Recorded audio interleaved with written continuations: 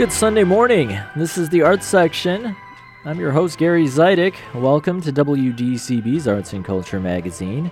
Every week we spotlight creative people, events, and ideas in the Chicago area arts community, while also fostering broader discussions on music, film, theater, and other creative endeavors.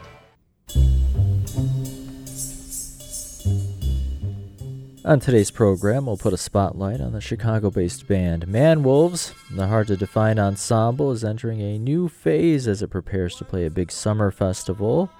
The Dueling Critics, Kerry, Reid, and Jonathan Abarbanel will join me to talk about a new production that highlights Sister Rosetta Tharpe's relationship with protege Marie Knight. Later in the show, I'll check in with a program director at the Donnelley Foundation to learn more about the challenges small arts organizations are still navigating in the aftermath of the pandemic pause, and we'll look back at the life and career of Tony Bennett. All that's coming up. Thanks for tuning in for some arts and culture this morning.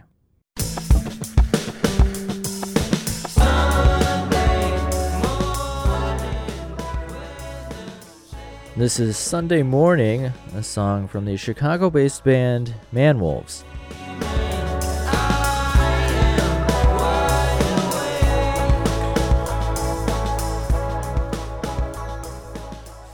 The five-piece ensemble dropped its third studio album, titled Third Dog, this past spring. It represents the next chapter for a band that formed while all the members were students at Evanston Township High School back in 2014. With the exception of the pandemic pause, Manwolves has tirelessly performed live over the past 9 years, winning over a loyal fan base that's drawn to the band's eclectic influences. We are more willing to branch into other genres at other points. We've never had a good name for it. We've just been calling ourselves dog rock at this point. Yeah, it's so much easier to be like, well, it's like this, and it's like this, and it's also like this. So we stick to dog rock now. This is Jamie McNear, the frontman and vocalist for Manwolves. I recently caught up with him ahead of the band's headlining performance at this year's Wicker Park Fest, which takes place Friday, July 28th through Sunday the 30th. We talked about the band's evolution over the years. You and the guys in Manwolves all went to the same high school? High school, middle school, too. Oh, okay. We've known each other for a while, and we've been playing music together for a while. Always been friends around early high school. This producer, Jim Tullio, who lives in my neighborhood, he kind of let us practice over there, and he helped mentor us, and we started taking it a little bit more serious. And then after a couple of years of messing around, we figured out that, hey, might as well do this seriously. We became who we are today. There was a musical connection among the group of guys that ended up becoming part of the band. Like, did you all like the same type of music? We were mostly just friends to start off. Like, we liked the same music, yeah, for sure. But it was more, the name comes from, we were on a dodgeball team together in middle school. And that's like the name that stuck. That's why we're called Manwolves. That was the name of the dodgeball team at Nichols Middle School that we went to. We all wanted to play music, so it just worked out perfectly.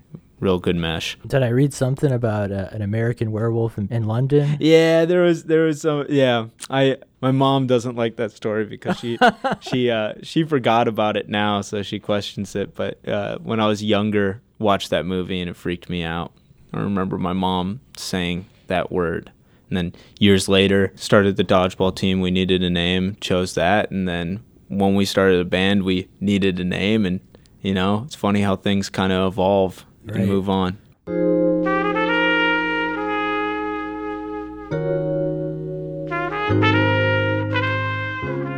While McNear is out front as the group's lead singer, the band's creative process has always been pretty democratic. Nobody really took charge. It was a Three Musketeers-esque deal where everybody was all in for it, and everyone's different music tastes kind of blended into this melting pot that was the band, and nobody was really directing it to be one way. We all just kind of played how we felt and ended up being what it is today. Is there a moment or maybe like a period of time where it started to become clear, like, oh, this is something that could be more? Yeah, when we were in late high school, that Jim Tullio, the producer that we were working with, he was like, you guys are good. You guys are real good. and you should really take this seriously. And that was when we were like, yeah, this is fun. You know what I mean? Like, who doesn't have fun making music and playing music? That was when we started taking it seriously. I think what solidified it for me was we decided not to go to college. It was like getting out of high school, and it's like, nah, like, this is what we're going to do. And that was when it was like, okay, this is something.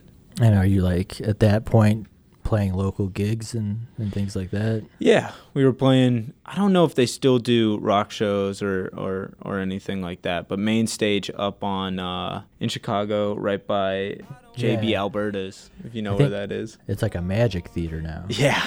Kind of crazy, right? Yeah. That was like some of our first gigs were over there. Oh, okay. And then, of course, Martyrs. We were playing Martyrs, and like Shuba's Subterranean. Shout out Wicker Park Fest. You know.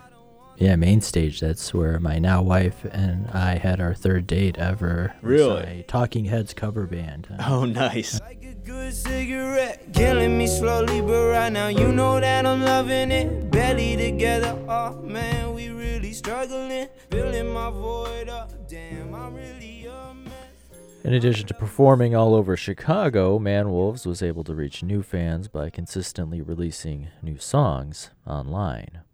The music industry was changing so heavily. You know, that was around the time when self-released artists and internet-heavy releases, and less so about buying physical copies of things. You know, so we were focusing more on releasing just singles nonstop on the internet, like on streaming platforms. It used to be a joke that we would never release our first album.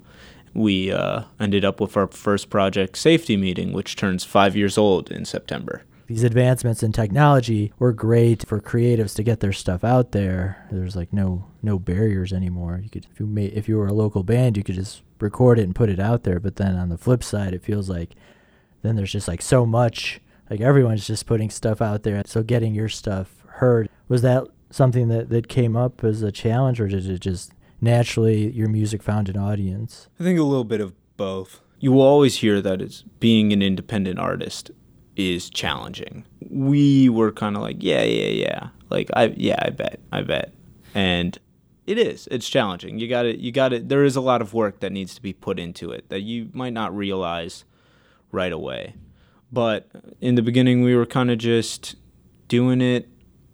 We were trying to just make like good music, playing shows, and there was a kind of natural growth to it. And it was when the blog era of music wasn't fully done yet, so we were tight with all of the Chicago blogs, music blogs, you know, just by being in the scene. And so it was a nice time for Chicago music. Let's take a beat here and listen to some Manwolves. Dealer's choice. What should we listen to? Well, a fan favorite and one that usually gets new fans is our song Reaper. This is Manwolves, Reaper.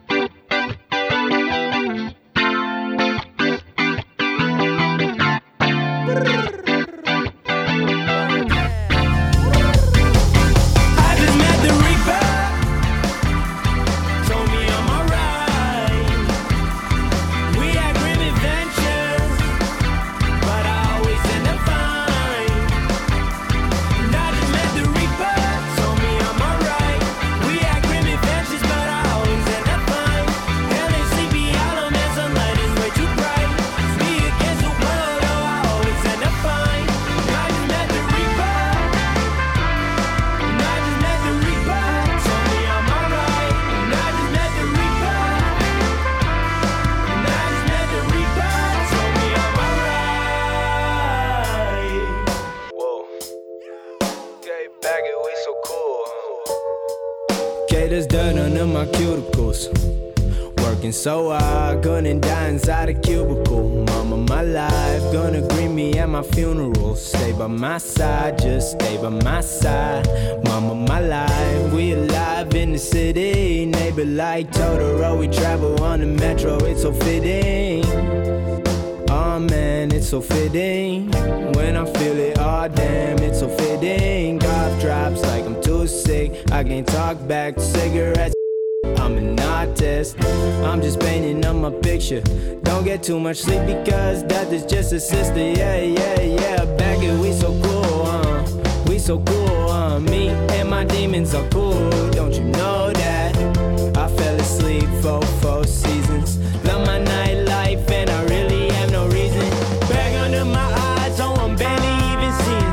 Drowning for my life, oh I'm barely even breathing. Yeah, yeah, barely even breathing. Yeah, stuck to my stuffs, but my guts, whoa, whoa, whoa. Stuck to my stuffs, but my guts, yeah. Give no that's what's up, okay, I'm stuck to my stuffs, but my guts, yeah. That's what's up,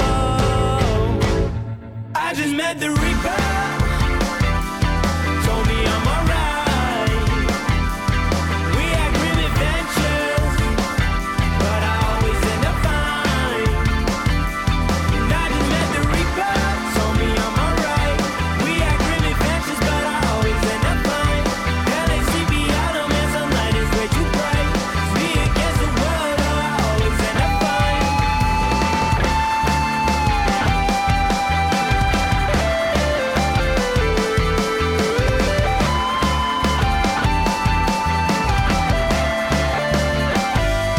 I just met the Reaper. I just met the Reaper.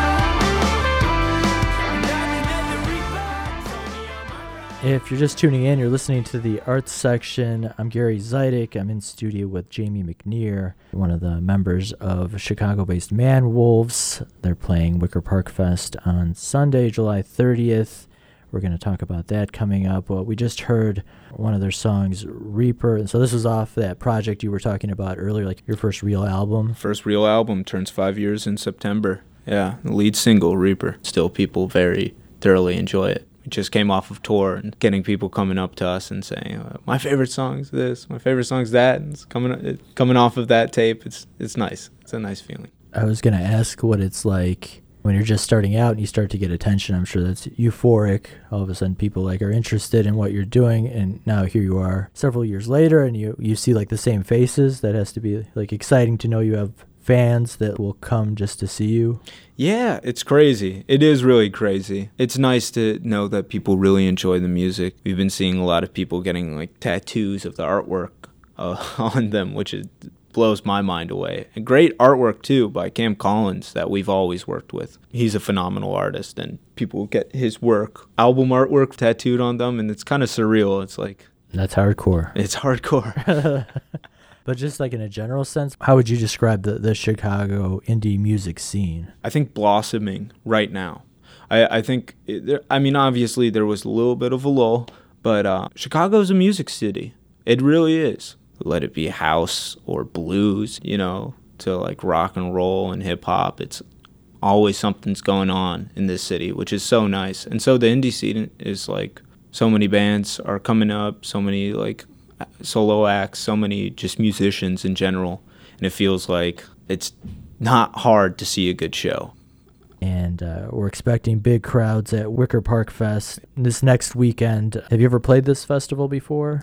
Yes, I believe so. I think we played it a couple years back. We weren't headlining, but I believe we played it a couple years back. It was a blast. I've always gone also, just enjoying it too, just showing up and having a good time. It's always a great time to go.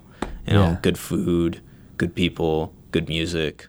You might want to be modest, but it has to feel cool to see your band's name in big letters on the poster. Yeah, I'm not gonna lie. We've been driving past, walking around, driving past, and seeing the buses, with the Wicker Park Fest advertisements on it. I'm always like, you see that? Who saw it? trying to snap a photo of it. Start talking to strangers. She'd be like, "Oh, I heard good things about Manwolves." Yeah. You see that bus?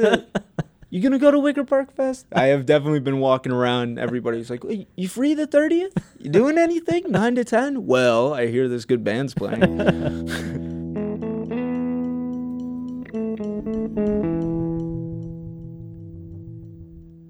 That's Jamie McNear. He's a member of the Chicago-based band Manwolves. They're playing this year's Wicker Park Fest on Sunday, July 30th on the center stage. You can find more info about the festival at wickerparkbucktown.com and check out Manwolves at manwolvesband.com.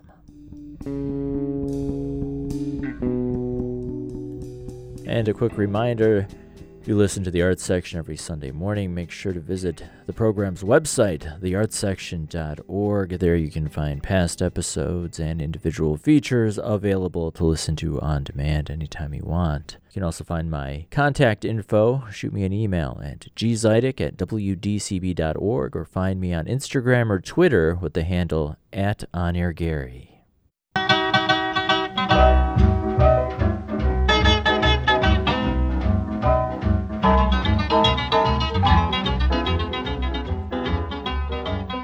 And you are listening to the Arts Section. I'm Gary Zidek. Joining me remotely are the Dueling Critics, Kerry, Reid, and Jonathan Abarbanel. Good morning. Good morning, Gary. Good morning, Gary. Long before Elvis, before Chuck Berry, there was Sister Rosetta Tharpe. The pioneering musician mixed spirituals and electric guitar, helping pave the way for what we now commonly refer to as rock and roll. Tharpe's story is one part of Northlight Theater's latest production, Marie and Rosetta. The play highlights Tharpe's relationship with protege Marie Knight. Lots of music in this one. Jonathan, we'll start with you. What'd you think?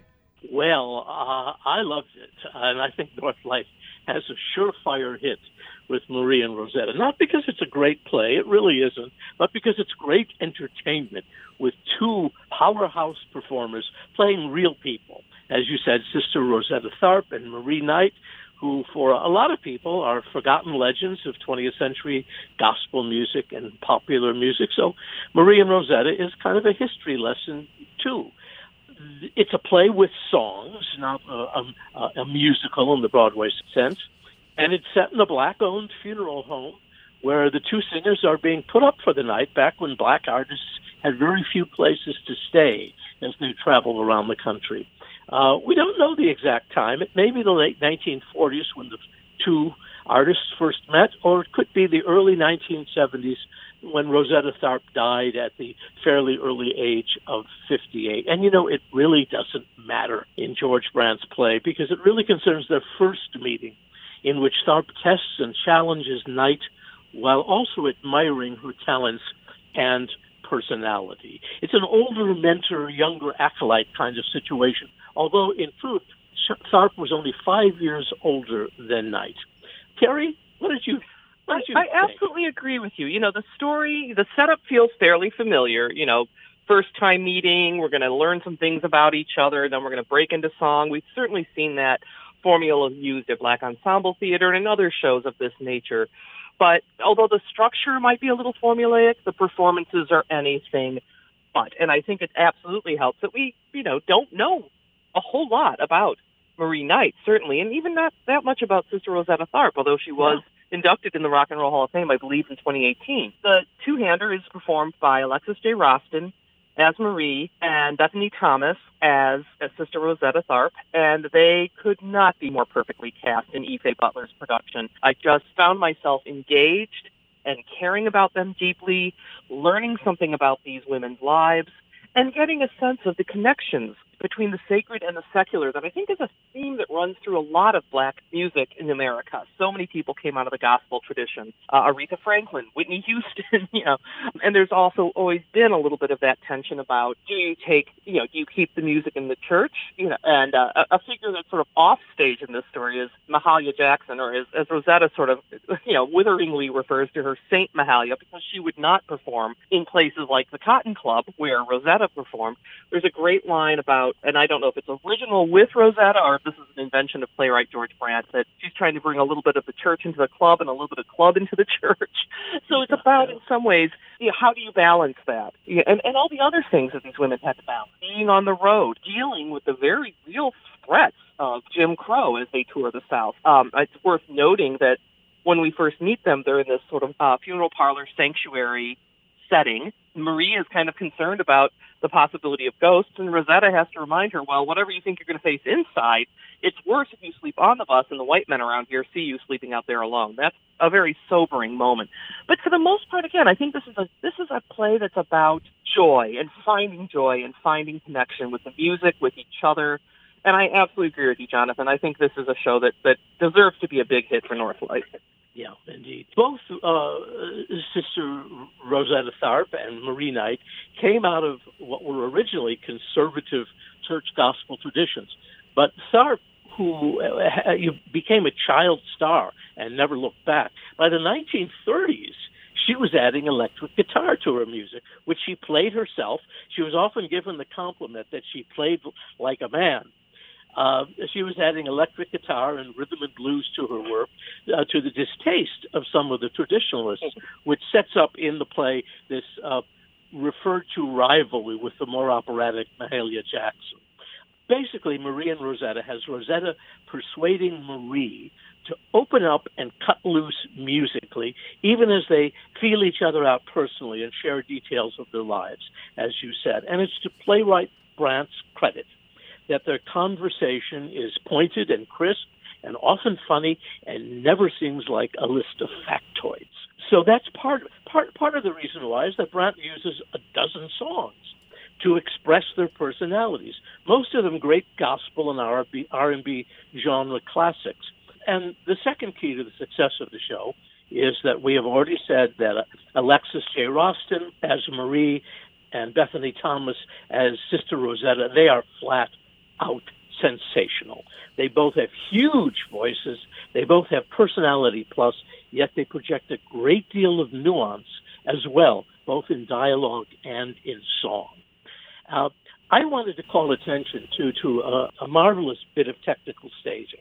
Thomas and Roston pretend to play piano and guitar as they sing, but the tracks are pre-recorded by pianist Morgan E. Stevenson and guitarist Larry Brown, both of whom deserve to be named. Now, it's one thing to hide a piano keyboard from audience view. That's very common, and this show does it.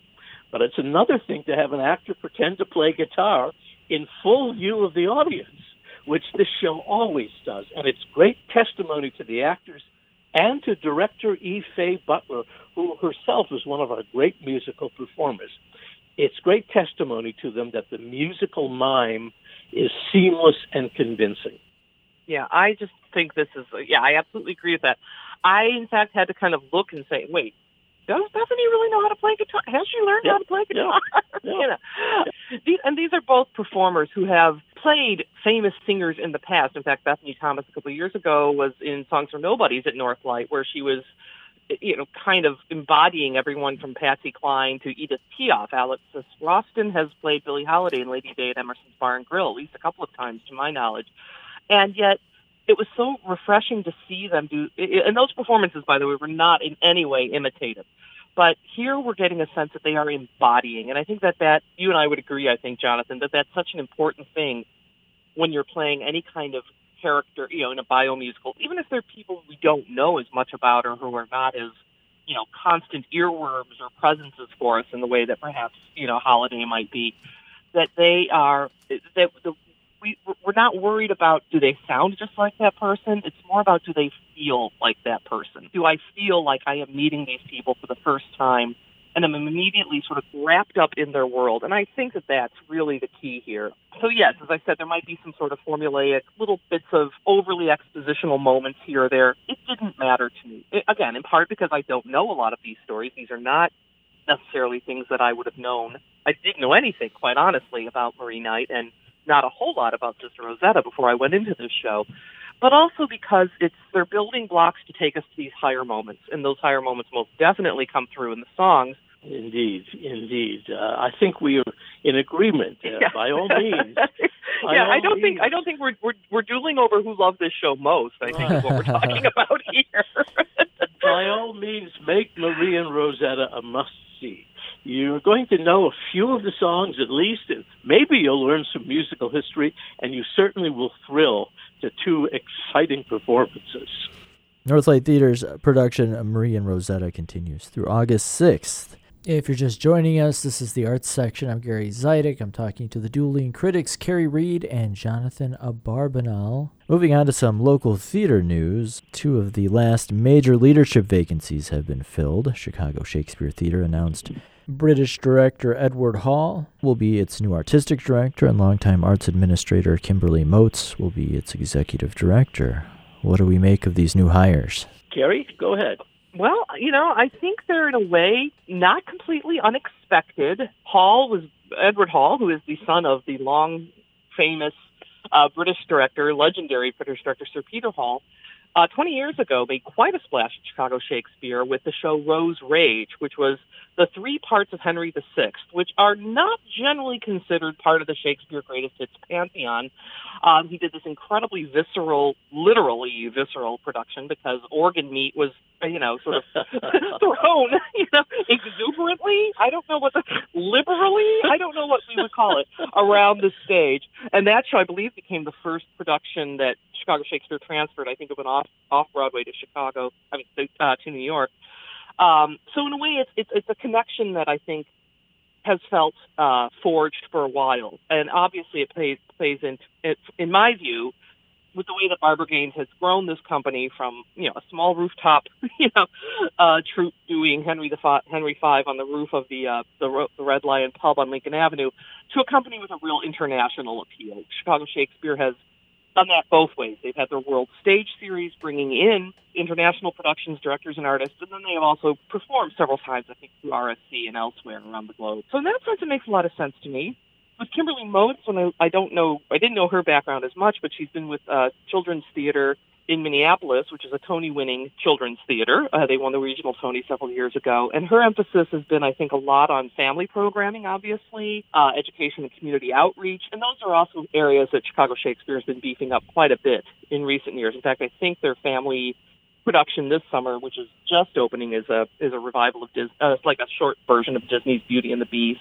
So, I think in that sense, these are not surprising choices, but they certainly seem pretty solid. What's your take on that, Jonathan? Well, I think they're not only solid, I think they're just about as good as one could get among the people who are available. Edward Hall is an internationally known artist, director, and occasionally an adapter and producer. He has worked in commercial theater in New York and in London. He's worked at major regional theaters in the UK and in the United States, including at Chicago Shakespeare Theater, as you said, and at the Denver Center, among others. Kimberly Motes is a vastly experienced manager, and it's worth noting, it's important that that the Children's Theater in Minneapolis is not a small company. It is by no means. with over some 400 employees and a $13 million annual budget. Chicago Shakespeare will be a notch up in size from that, but one that she is eminently well qualified to take over. So you're getting a powerhouse dynamic duo, and one hopes that they will personally mesh and continue the rhythm and success of Chicago Shakespeare Theater. They are both in their mid-50s, so they are well established. They have long and distinguished track records. And it's not likely that they're going to be around for 30 or 40 years, like founding artistic director Barbara Gaines was, and Chris Henderson. They may put in 15 years. They may put in 20. Yes, that's a very good point, Yeah. What remains to be seen in terms of Edward Hall's work, now, they're both coming on board in October, officially. So this season coming up, the 23-24 season, is the last one that Barbara Gaines herself will have engineered, and indeed she's going to be back directing one of the productions. Right. So it'll be the next year, 24-25, when we first see the full stamp of this team on a Chicago Shakespeare Theater. Edward Hall has, a huge network of international artists upon whom he could call. It also is very important to say that he has been as connected with and successful with contemporary work and new work as he has been with the classics. And that's going to be important to the future of Chicago Shakespeare Theater. Remains to be seen whether he will pull around him the coterie of distinguished Chicago-based actors and artists that Barbara Gaines utilized over and over again over the years. That'll be his decision and his choice. But one hopes that he will not ignore the local talent pool. And I think it's interesting to note that as you and I have said several times on this show, there's been such a huge changing of the guard in recent years. I know from talking to Barbara Gaines that she had actually thought that she would step down, at some point during 2020 before the pandemic hit, and she in fact stayed on longer because she felt that that it was important to kind of keep a hand on the wheel while the theater was trying to come back from that. I mean, it's no secret that regional theaters have been facing a lot of difficulties. Oregon Shakespeare Festival in particular comes to mind. In Ashland, Oregon, one of the premier outdoor regional Shakespeare homes. They've had problems with their financials. They've had wildfires that have affected their programming, and their artistic director for the last 3 years, Mitaki Garrett, stepped down. And there were also some very disturbing stories that she, as a Black woman, had faced racist death threats in her role there. So I think a transition like this at Chicago Shakespeare is going to be a bit smoother. And your point just struck me, and I hadn't thought about this, Jonathan, so I'm glad you brought it up, that Moats and Hall are a little bit, Hall and Moats, let's call them that and see if people get them confused with the Philly Blue Eyed Soul group. Hall and Oates are taking over Chicago's Now. That's a bold choice. But Hall and Moats will, I think, provide a steadying hand during these uncertain times. The theater has, I'm sure, like most theaters, they faced drops in subscription, drops in single ticket sales. This is not, telling tales out of school. This is just the state of the field right now. So it definitely makes sense to bring people in, including Hall, who apparently has made a reputation for himself as a turnaround artist, if you will, when he ran Hampstead Theatre in London, which was apparently on the ropes, and he brought in some new works, new programming, new visions that really helped, bolster and preserve that theater. So these are all really heartening developments. As you said, Jonathan, it'll be interesting to see whether Chicago actors are, and Chicago Shakes has always had some people, dinging them for bringing in out-of-town folks, but, sometimes those out-of-town folks become regulars too. So it's the tension between being, a homegrown company, as Chicago Shakes started out, and being one with the international profile. And it's not always easy to balance, the demands and expectations that come with that. I have met Edward Hall a couple of times and seen several of his productions. The first one having been Rose Rage, and the first time I met him. And at that particular time when he was working in Chicago, his father, Sir Peter Hall, an even more distinguished director, also was in Chicago, staging an opera at Lyric Opera of Chicago. And I was at that time affiliated with the other public radio station, and I had father and son up on 2 consecutive days, or maybe a day apart, for on-air interviews. So I was able to ask Sir Peter. I was able to ask Edward Hall, tell me, what have you learned from your father? And I was able to ask Sir Peter Hall, what have you learned from your son? Oh, interesting. Which was interesting, yeah. Right. I mean, Edward Hall does have a reputation of being, I think he had a company, Propeller Theater, which created ensemble-based work that traveled through the UK as well as US and several places in Asia. So, I think there's absolutely no question that the credits for both Edward Hall and Kimberly Moats are impeccable. So, frankly, it's going to be exciting to see what they do in the next few years. Right. There's another public radio station in Chicago? I'm just kidding. I know it's a rumor. Great stuff from both the Dueling Critics. Thanks so much. We'll see you next week. You're welcome, Gary. You're welcome. We'll talk with you next week.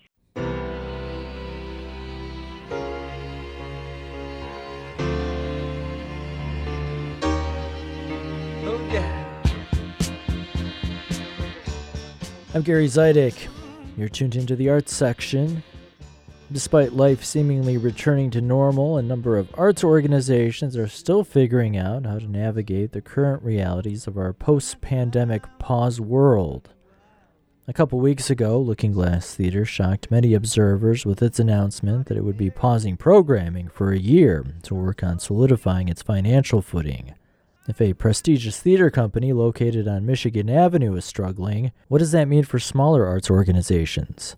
The Chicago-based Donnelley Foundation has championed the local arts community for decades. The grant-making nonprofit currently supports 175 small arts organizations in the Chicago area.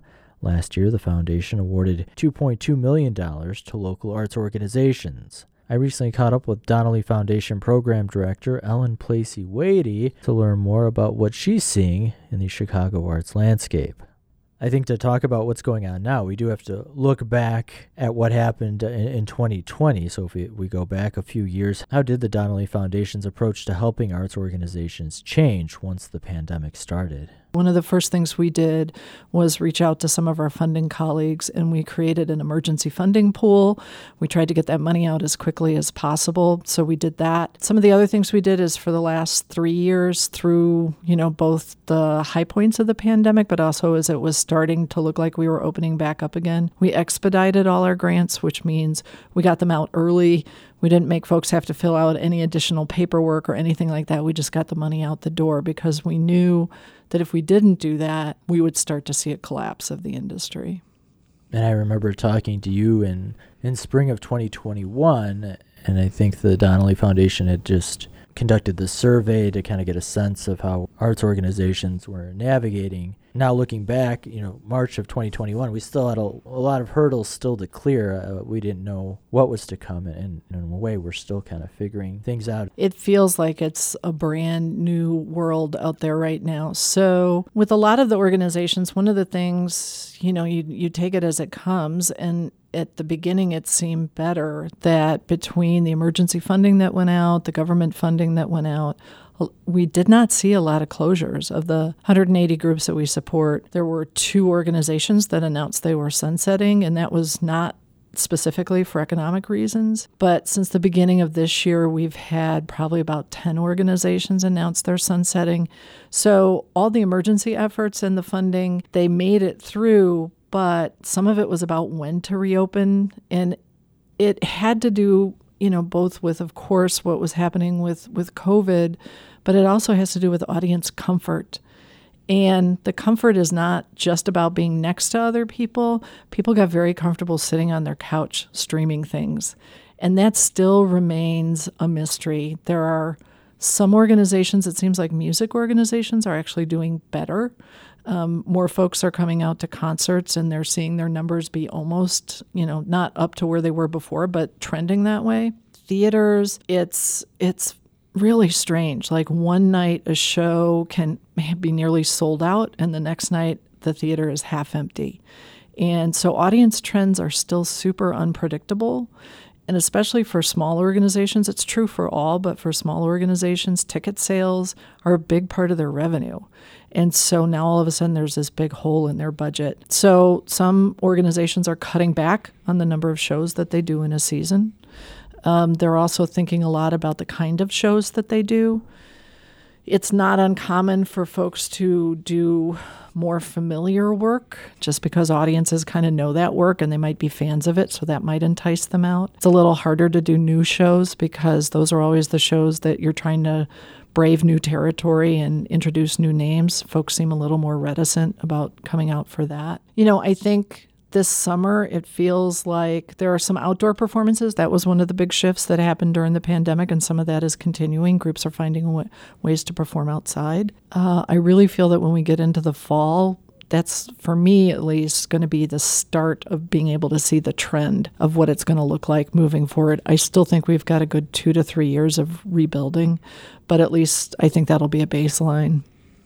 And so for me, as someone who covers this world from the outside, anecdotally, what you're saying rings true, because when I talk to concert presenting organizations, I get a common refrain of we're seeing good response. It seems like people really missed live music during the pandemic, and when it was brought back, they're coming out to support it. But then with theater, I'm getting kind of mixed responses, and like you said, it can be like a night-to-night thing. I have the Dueling Critics on, and a lot of times they're going to review a show on opening night, so it's a full house, but I know later in runs, things can be a struggle. And one example of something that just shook me was what's going on at Looking Glass Theater. And this wouldn't be considered a small arts organization. It's a Tony Award-winning operation. A few weeks ago, it announces that it's pausing all programming for a year, and there's lots of layoffs. And so right away, I'm thinking if this is happening at Looking Glass, then what's going on at some of the lesser-known theaters? Yeah, I mean, with smaller theaters, they have less infrastructure, so it's not necessarily like a big layoff like you'll see at Looking Glass. But yeah, it's across the industry at all levels.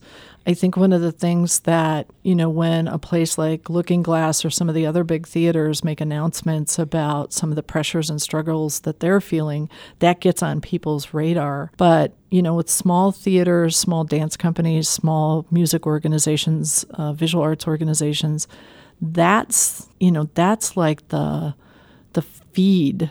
It's the feeding ground for these larger organizations. So if the small organizations don't make it, talent-wise, it's going to have a huge impact through the whole ecosystem. So that's why, even though the names might not be as familiar, it's just as important to support them, because that's where folks get their, folks don't debut on the Looking Glass Theater stage too often, or on the Goodman stage. They've usually earned their chops at a lot of the small arts organizations that we support. And that's why they're so important. People might think, well, so Storefront Theater, Sunsets, that doesn't have a huge impact. It does. It's not only for the talent of the ecosystem, the artistic ecosystem, it's also, they're all built into the fabric of neighborhoods. They're the reason that sometimes restaurants will then come into the community because they know there's an audience that's going to be there to see art, or a coffee shop, or a bar. They bring people into the community in the evening, so that usually has an impact of making streets safer. They do after-school programming, so that fills a need for, what happens with students in those kind of hours that everybody worries about between after school and when folks get home, parents get home from work. So small arts organizations have a huge role in the community, though, I always think of them, they're like the mom and pop shop. You don't necessarily think about them all the time. They're not necessarily like the Michelin star restaurant, but it's the local restaurant that if it goes away, you feel like you've really lost something. It's part of the fabric of the community, and that's one of the reasons why we're working so hard to try and keep them vital and viable. If you're just tuning in, I'm Gary Zidek. You're listening to the Arts Section on WGCB. I'm chatting with the Donnelley Foundation's Ellen Placey-Wadey about some of the challenges arts organizations are still facing over a year after most in-person events have returned. One of the things that's getting more attention in the arts landscape in recent years is pay equity. It came up with the news about Looking Glass. The company noted that it wanted to make sure it was paying a fair wage to its employees if it was going to continue. And so that's an issue then some of these smaller arts organizations, I'd imagine, are grappling with too. For sure. And actually, that's why some have chosen to sunset. They didn't actually get to a point where they were under economic pressure, but they looked at the difference between where they wanted to be in terms of pay and where they were at in terms of income, and they saw that they couldn't bridge the gap, not in what they felt was a reasonable or an ethical amount of time. So they decided to sunset.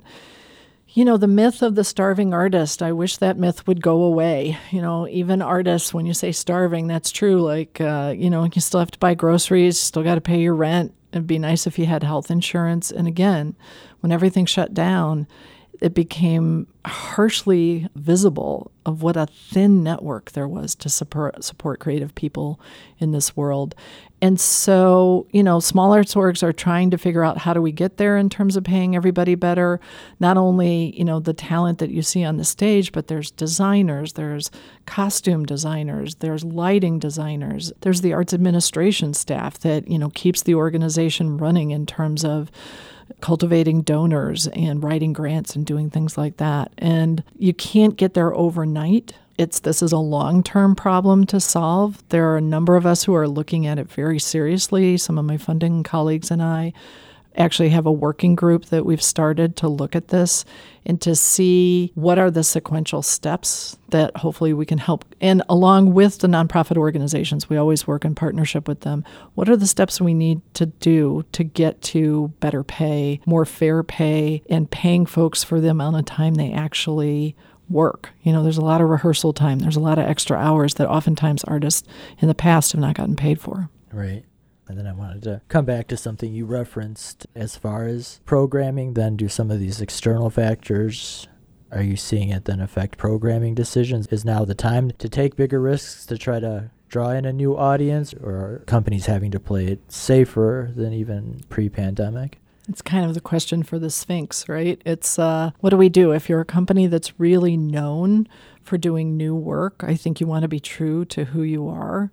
In the same vein, there is something, I heard something recently, a conversation that was saying that it feels like what happened with the arts after World War II. And if you think about it, we have been through a battle, a big battle. It's a different kind of battle. And people wanted things that made them feel good, that made them happy. I think that's one of the reasons why music might be bouncing back quicker. It has that immediacy to it. I think that companies want to be, again, true to who they are, but I think they're also thinking about their audiences, like, should we be doing, these were very serious times with COVID, with the racial reckoning that was happening. It was a serious world out there. And, artists are always interested in the contemporary moment. So there was a lot of work that was coming out about that.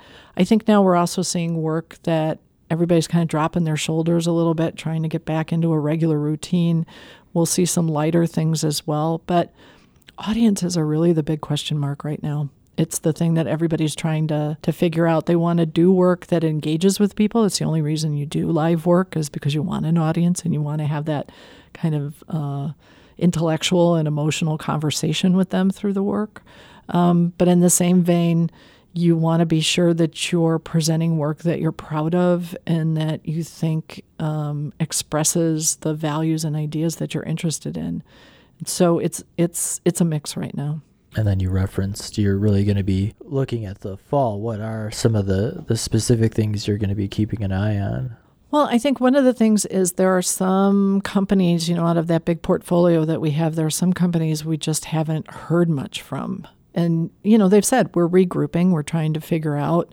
There were a lot of organizations that voluntarily let go of their spaces if they were in long-term leases. Just because that was an expense that if they could not have to bear that at the time, they let it go. So there's a lot of folks who are looking for producing spaces right now that are kind of tight. I think we'll see how many of those groups that have been quiet come out of dormancy. I think we'll also see the one thing about Chicago that's different than other markets is when it's nice outside, everybody wants to go outside because you know what it's like in February and you're not going to want to go outside so much then. So I think when we get back to September, October, we'll start to see, was it just a period of time where there was some trepidation about people coming back into proximity to each other in, let's say, 2022, kind of started to open up in 23. Summer came, everybody wanted to go outside when it wasn't raining or flooding or all of the things we've been experiencing lately. Well, we start to get back to something that feels like a rhythm in the fall. I do think we'll probably see organizations that are producing, again, 2 shows instead of 3, being a little bit more cautious in their productions. They might not have a show up. Usually the season starts September or October, might start a little bit later. I think we'll probably see a lot of folks doing stuff around the holidays because it's always a good production time of the year. So it's trying to figure out, how does the calendar work? What are the kind of shows that people want to see? How big are our audiences? Do we have a space that we can produce that in? There's just lots and lots of question marks still. There was some concern that there might be a talent drain. Obviously, the pandemic wreaked havoc, and any evidence that some artists just left or... Sure, for sure. I mean, again, artists live on a shoestring, and this is for folks who see art as their professional career, the folks who are really committing themselves to it. What they're going to do is put all their energies into that work. Many of them have had tons of training, whether it's through community efforts or going to school. They've invested a lot in it, and then they find other ways to kind of find jobs that help them make money to keep things going. When the pandemic hit and everything shut down, Chicago is a mecca for the Midwest. We pull from pretty much all of the major schools that have strong art programs in the Midwest. A number of them went home. What I'm seeing, though, is some are not coming back. But I've been out seeing shows on the regular again for the last 3 or 4 months, seeing a lot of new talent on the stage, new folks popping up.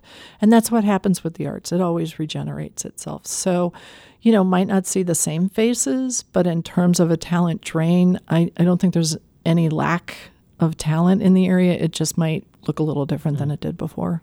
I wanted to to wrap up with maybe a reason for optimism or something that's keeping your spirits up as we look like to the long term? You know, the arts, the thing I love about the arts and artists is they always think themselves through in a new way forward. Whatever the challenges might be, whatever obstacles might come in their way, that's kind of the genesis of art, right? You don't know the answer moving forward. You create something, you try it, and you keep moving forward. I think collectively as a society, we're figuring out what it means to be in this post-pause moment. I'm always going to place my bet on artists and arts organizations. I just hope folks will continue to support them. They are the voices of our time, and they are jewels, and we really want to make sure that there's a reason why there are museums to art, and it's because it's a record of who we are. Ellen, thanks so much for coming by to talk with me. Thank you. Appreciate it. That was Ellen Placey-Wadey. She's the program director of Chicago Artistic Vitality and Collections for the Gaylord and Dorothy Donnelley Foundation. The deadline to apply for the Foundation's latest round of arts organization grants is Friday, July 28th. You can learn more about the grants and the organization's overall efforts at gddf.org.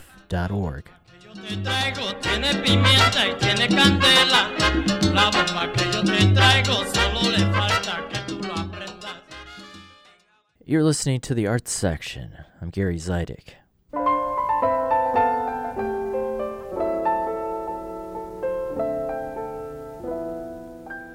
The loveliness of Paris seems somehow sadly gay.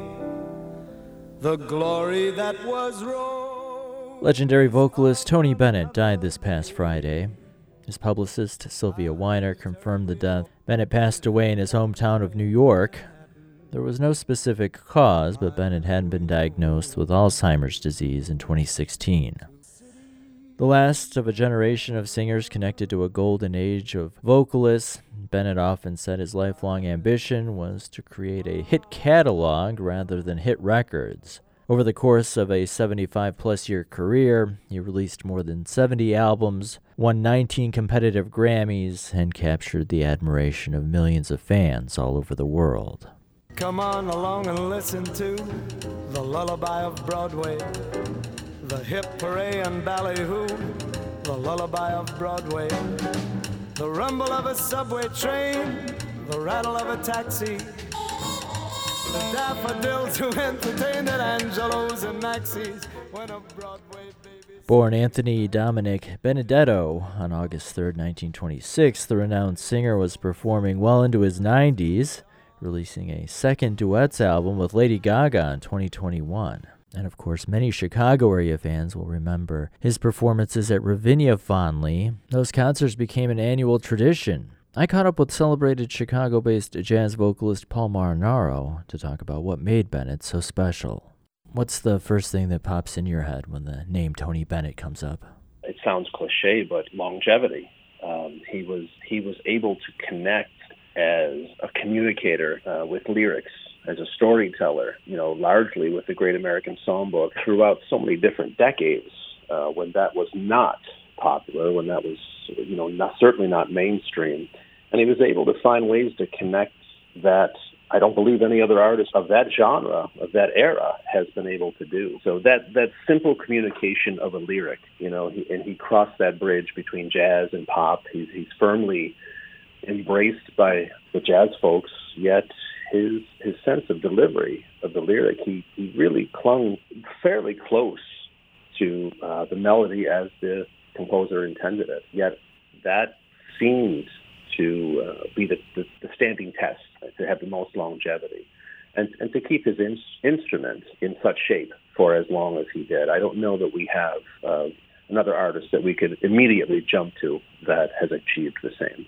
And you just touched on it there, but when you think about the pantheon of great vocalists, whether it's pop or jazz, is it then the way he was able to interpret lyrics and communicate lyrics? Is that, in your opinion, what sets him apart? I do. I think that the voice itself is so instantly recognizable. But beyond that, I think it is the ability to communicate which is what those great lyricists always intended. But his ability to communicate transcended different genres and many, many generations. And it's that simple, straightforward, but wholly meaningful interpretive skills of those lyrics and how to shape a melody and phrasing like that. I don't know that we've seen that before. So he truly was, the last of that generation. He certainly began in the golden age to find and to continue to find success in a modern market, and without having to alter his choice of material or his approach. It really has largely stayed the same. I was thinking about that, and you mentioned the longevity. I mean, when his career starts, we could say late 40s after he gets out of the military, and then he's still making records up until 2021. I don't want to overlook or disrespect any vocalists that might have overlapped, but it does feel like Bennett was this bridge from that golden age to contemporary times. His longevity stretched so long. There was this connection to this gone-by era. It feels like he was really the last of a certain generation.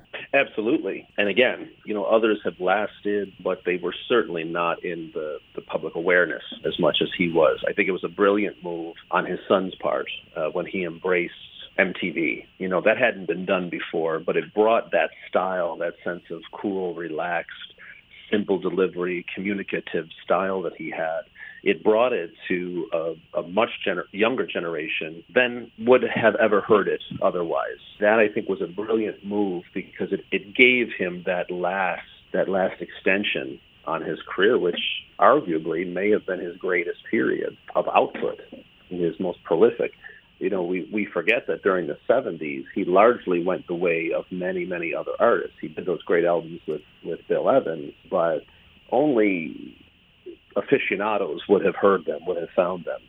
He struggled quite a bit through the 70s and even into much of the 80s. It really wasn't until he found that brilliant marketing stroke of luck that his son came up with MTV, the Unplugged thing, that kind of brought him back and made even probably older fans that may have been fans of his in the 50s and 60s take note that, he's still out there and he sounds wonderful. And his voice really just deepened. His interpretive skills, I think, got even better as he aged, it's wonderful that we had the opportunity to hear him that way, because had he faded into obscurity, like so many great artists do, we only have what is considered their prime recordings, when they're young and vital and vibrant and all of that. In jazz and in that whatever genre you would call Tony Bennett, whether it's jazz, pop, or some amalgamation of both, it's wonderful that we got to hear the wisdom of years take shape in his vocal, in just his voice and his interpretive skills. Personally, I much prefer Tony Bennett's later work to his early work. There's some wonderful early stuff, but he really was, I think his skills as an interpreter really deepened as he aged, even up until very recently. That was vocalist Paul Marinaro. Tony Bennett was named a Kennedy Center honoree in 2005 and an NEA Jazz Master in 2006. He sold more than 50 million records over the course of his 7.5-decade career. He's survived by his wife Susan, daughters Joanna and Antonia, sons Danny and Day, and 9 grandchildren. Tony Bennett was 96 years old when he passed away on Friday. He'll be missed. And that's going to wrap up this edition of the Arts Section. But remember, you can always find more arts and culture online by visiting the program's website, theartssection.org. There you can find past episodes and individual features available to listen to on demand anytime you want, plus pictures and links that go along with all the features you hear on the show. My name is Gary Zidek. I hope you'll join me again next Sunday morning at 8 a.m. right here on 90.9 and 90.7 FM for another edition of the Arts Section. Until then, I hope you have a great week. Thanks for listening. Here's one of my favorite Bennett tunes.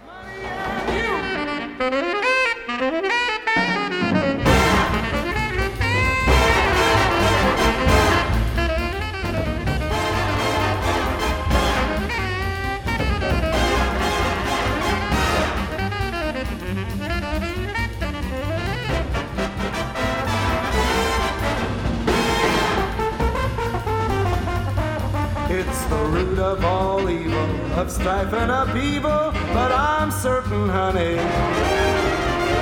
that life would be sunny